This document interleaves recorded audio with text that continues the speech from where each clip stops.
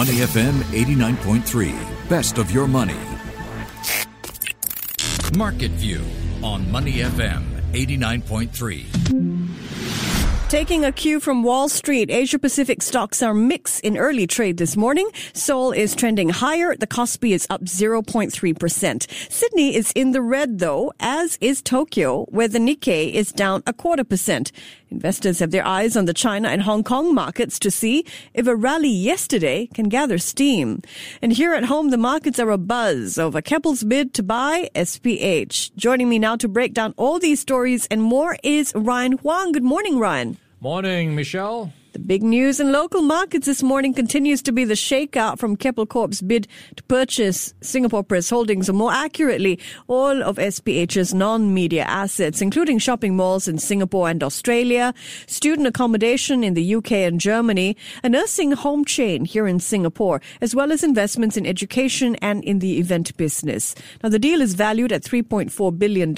Of that sum, Keppel is putting up a bit more than $1 billion in cash and $1.1 billion worth of Keppel REIT shares, so not all in cash. Ryan, the proposed deal values SPH at a bit more than $2 per share. So what are analysts saying about the offer price? Does it appear fair, and are investors likely to accept it? Yeah, so that's a good question, right? It is a bit of a mix of stuff in this package, and you have to digest the details. So short answer is yes. Analysts are pretty much in favor of this deal and widely seen as attractive for both sides, a bit of a win-win situation.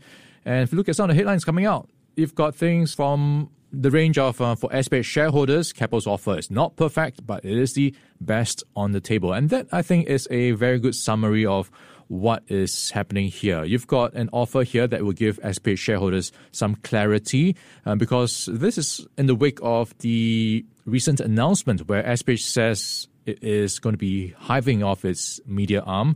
And this now will give clarity for SPH shareholders in terms of the non-media side. You've got Keppel pretty much buying up the entire package of assets.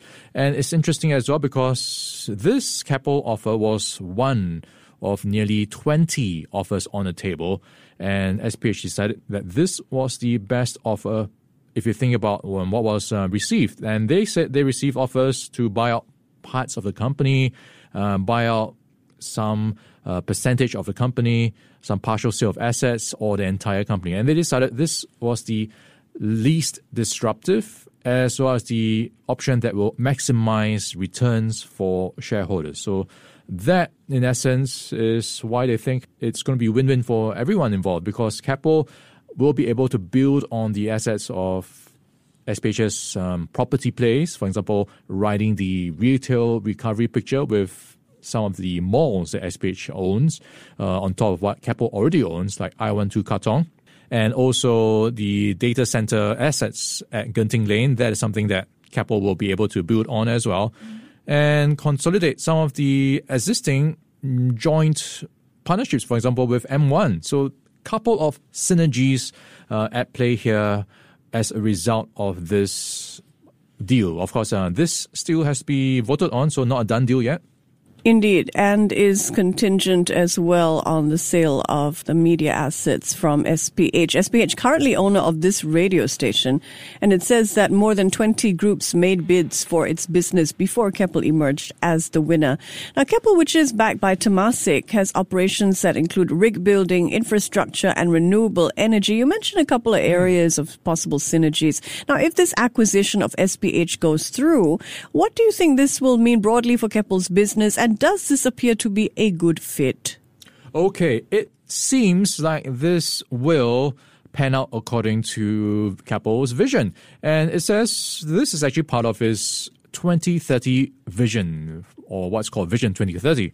And this is all part of becoming more asset light, as well as building on past moves. You might remember they sold off or hived off their offshore marine business and kind of pivoted to other areas, more asset-light areas in the space of, for example, energy. And it also tried to build on some of its new properties, for example, in the area of the new business, new digital business with data centers. So that does give Keppel more avenue to grow. And it says with its asset monetization plan in place, the group could also pivot to new growth engines, because with the new assets, for example, with the acquisition of PBSA assets, the student accommodation assets, it could in future make this into a REIT. And that could also see the monetization of these assets bring in more cash flow or more money if they decide to sell some of those assets they pick up. So a few options there in terms of bringing in additional money for Keppel, which they could then recycle to put into play in new growth engines. So it is opening up a lot of options for Keppel. Yeah, we talked about what it means for Keppel, and I suppose for investors receiving SPH REITs and Keppel REITs also means that shareholders will be able to jump in on this recovery upside of the retail and commercial property sectors as well. Now, as we mentioned, it's not a done deal. So what are the next steps? Are analysts expecting any regulatory hurdles, and do they think investors at both companies will accept the deal? Okay, and that is a tough one that only the shareholders will be able to answer. So, in effect, you need a couple of things to happen. So, you need an EGM that is expected sometime in the next 2 months to vote on this deal. And then you have this deal actually contingent on the SPH hiving off of the media arm. That needs to happen in order for this Keppel deal to happen. So, it is that contingent, and that is going to be happening in terms of a voting process as well sometime in the fourth quarter of this year. And all in, we could see this being wrapped up by the end of this year or maybe early next year. So that's a rough sense of where we are in terms of timelines. Yeah, until then, we'll be debating to what extent is this an opportunity to fully realize investments post-media demerger. One more question. At last week's earnings briefings, Keppel's officials teased the possibility of new M&A activity, and they specifically mentioned possible deals in the renewable energy sector, which SPH is not. So do you think Keppel still has other acquisitions up its sleeve? Wow, that is a big question. And it is looking like, at least in terms of trajectory, where it might be headed. If you look at the past deals in place, not too long ago, it was trying to get Temasek involved in building out its business when it went through a very tough time with its results. And then you had the Sembcorp Marine deal where it sold off its offshore marine business. And you now have this deal. And you can kind of see there's a series of M&A deals happening in the past few months and years, and it is unlikely to be the last one. So keep your fingers or keep your eyes peeled for any new deals happening with the Keppel, transition period, because it is all part of a wider Vision 2030, where it's trying to pivot to more renewable and sustainable areas of growth. And I think that really is being underlined with the selling off of its rig building business. It is moving to a new growth area. Indeed. We will be keeping a very close eye on SPH and Keppel shares as they resume trading today. Let's turn now to the United States, where stocks kicked off the month of August with a session of choppy trade. The Dow and the S&P 500 finished lower. The Nasdaq eked out a small gain. Investors are waiting for the release of the latest jobs numbers on Friday. But in the meantime, there are several other indicators for them to assess, starting with manufacturing. So it looks like, Ryan, the U.S. manufacturing sector is expanding, but the pace of growth is softening. So what's the latest here? All right. It is a bit of a speed bump when it comes to the recovery picture. And that is now with the latest ISM index of national factory activity falling to 59.5. That is the lowest reading since January. And this means it's growing. It's still growing, but at a slower pace in July. And that is now slower for a second straight month. So a couple of things happening here. You've got raw material shortages. That problem is still persisting. But the good news is some signs of the supply chain bottlenecks easing. So it is still quite a delicate picture, but all in, going by the headlines, it is showing slower growth and reinforcing the narrative that maybe the boom times of the recovery is over. Now, another indicator that is on the rise is the number of people traveling in the U.S. Air travel has hit a post-pandemic high with more than 2.2 million people traveling. That figure is still below 2019 levels, though. However, with more and more Americans flying during their summer holidays, U.S. airlines are facing difficulties. Tell us more. Yeah, so very reflective of how the economy is reopening. Some travel is reopening, at least in the US. And that is being reflected with the sharp spike in travel numbers. 2.2 million people, like you pointed out. And that means more people going through the gates, going through checks, the customs. And that actually is causing its own problems. More people straining the system. So that's leading to delays and flight cancellations because the airlines are just not able to cope with this sharp spike. And you might remember not too long ago, they actually laid off people. So you do have a bit of an issue here when it comes to staffing. They are short-staffed. And you also have, on top of that, bad weather. So that is causing more problems in terms of cancellations for these travelers. So it's a bit of a happy problem because the demand is there, but the supply is not able to meet it yet. Yeah. Interestingly, airline officials in the U.S. say they have not seen bookings fall in spite of the rise of cases because of the Delta variant. Now, one last note from the U.S.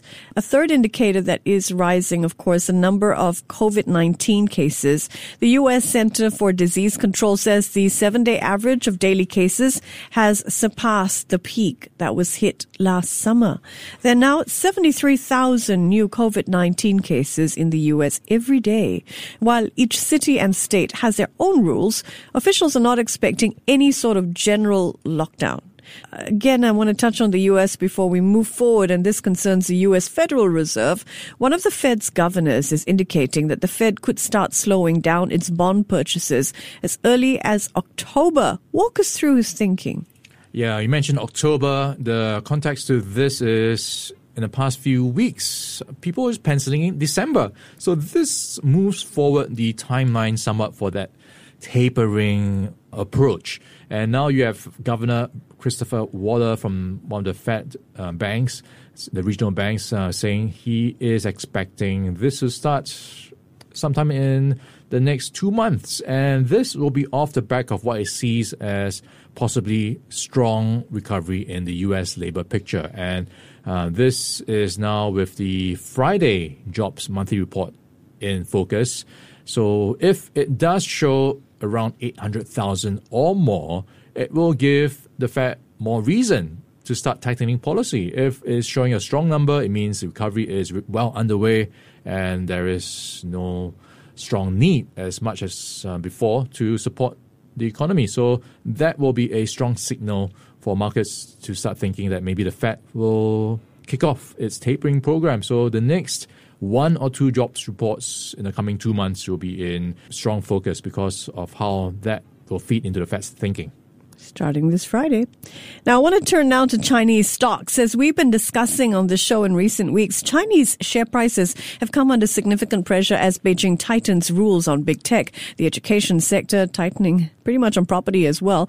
Yesterday morning in Market View Minute, we asked whether there were bargains to be found in this sector. And it seems that many investors have gone looking for bargains as well. The benchmark CSI 300 had its best day yesterday since May, while Hong Kong's Hang Seng Index rose as well. So Ryan, which companies were amongst the top gainers? Yeah, after a rather bad week, you've got the Shanghai last week, Shanghai Composite losing more than 4% last week. And now a bit of buying on the dips, and that is playing out in consumer shares and things like white wine, Kway Chow, Mao Tai, Wang Ye, Yibin. Those stocks are up at least 4%, at least on Monday. And you've got some of the industrial and infrastructure plays also in doing well. So quite a bit of relief buying. So that is now playing out. And you have to bear in mind, though, the markets have been so sensitive to the headlines around the regulatory clampdown. it might not take a lot for them to be spooked again. So you have to really watch this space because it is so volatile right now in Chinese markets. In another possibly positive sign, the Chinese electric vehicle maker Li Auto is pushing ahead with a new listing. It's looking to raise nearly $2 billion in Hong Kong. This is another case of US-listed Chinese companies pivoting to Asia. So Ryan, how is this listing likely to be received? Okay, going by what we saw with its rival XPeng, actually it follows in the footsteps of XPeng, which not too long ago in June also went for a dual listing. So it is, like you pointed out, paving the way for more Chinese companies going back, it's closer to home.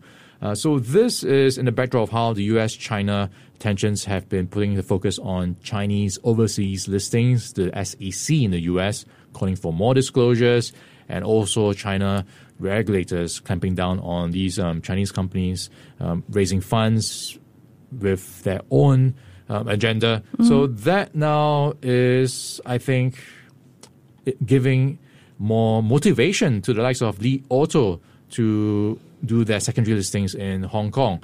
And I think going by what XPeng or how XPeng performed, they think it's reason enough to feel confident that enough investor appetite is there for them to go back for a secondary listing. So I think that is a way of hedging their risk because anything might happen. You might see them being delisted in the US if things take a turn for the worse. Thanks very much. He's Ryan Huang. I'm Michelle Martin. Before acting on the information on Money FM, please consider if it's suitable for your own investment objectives, financial situation, and risk tolerance. To listen to more great interviews, download our podcasts at moneyfm893.sg or download our audio app. That's AWEDIO. Available on Google Play or the App Store.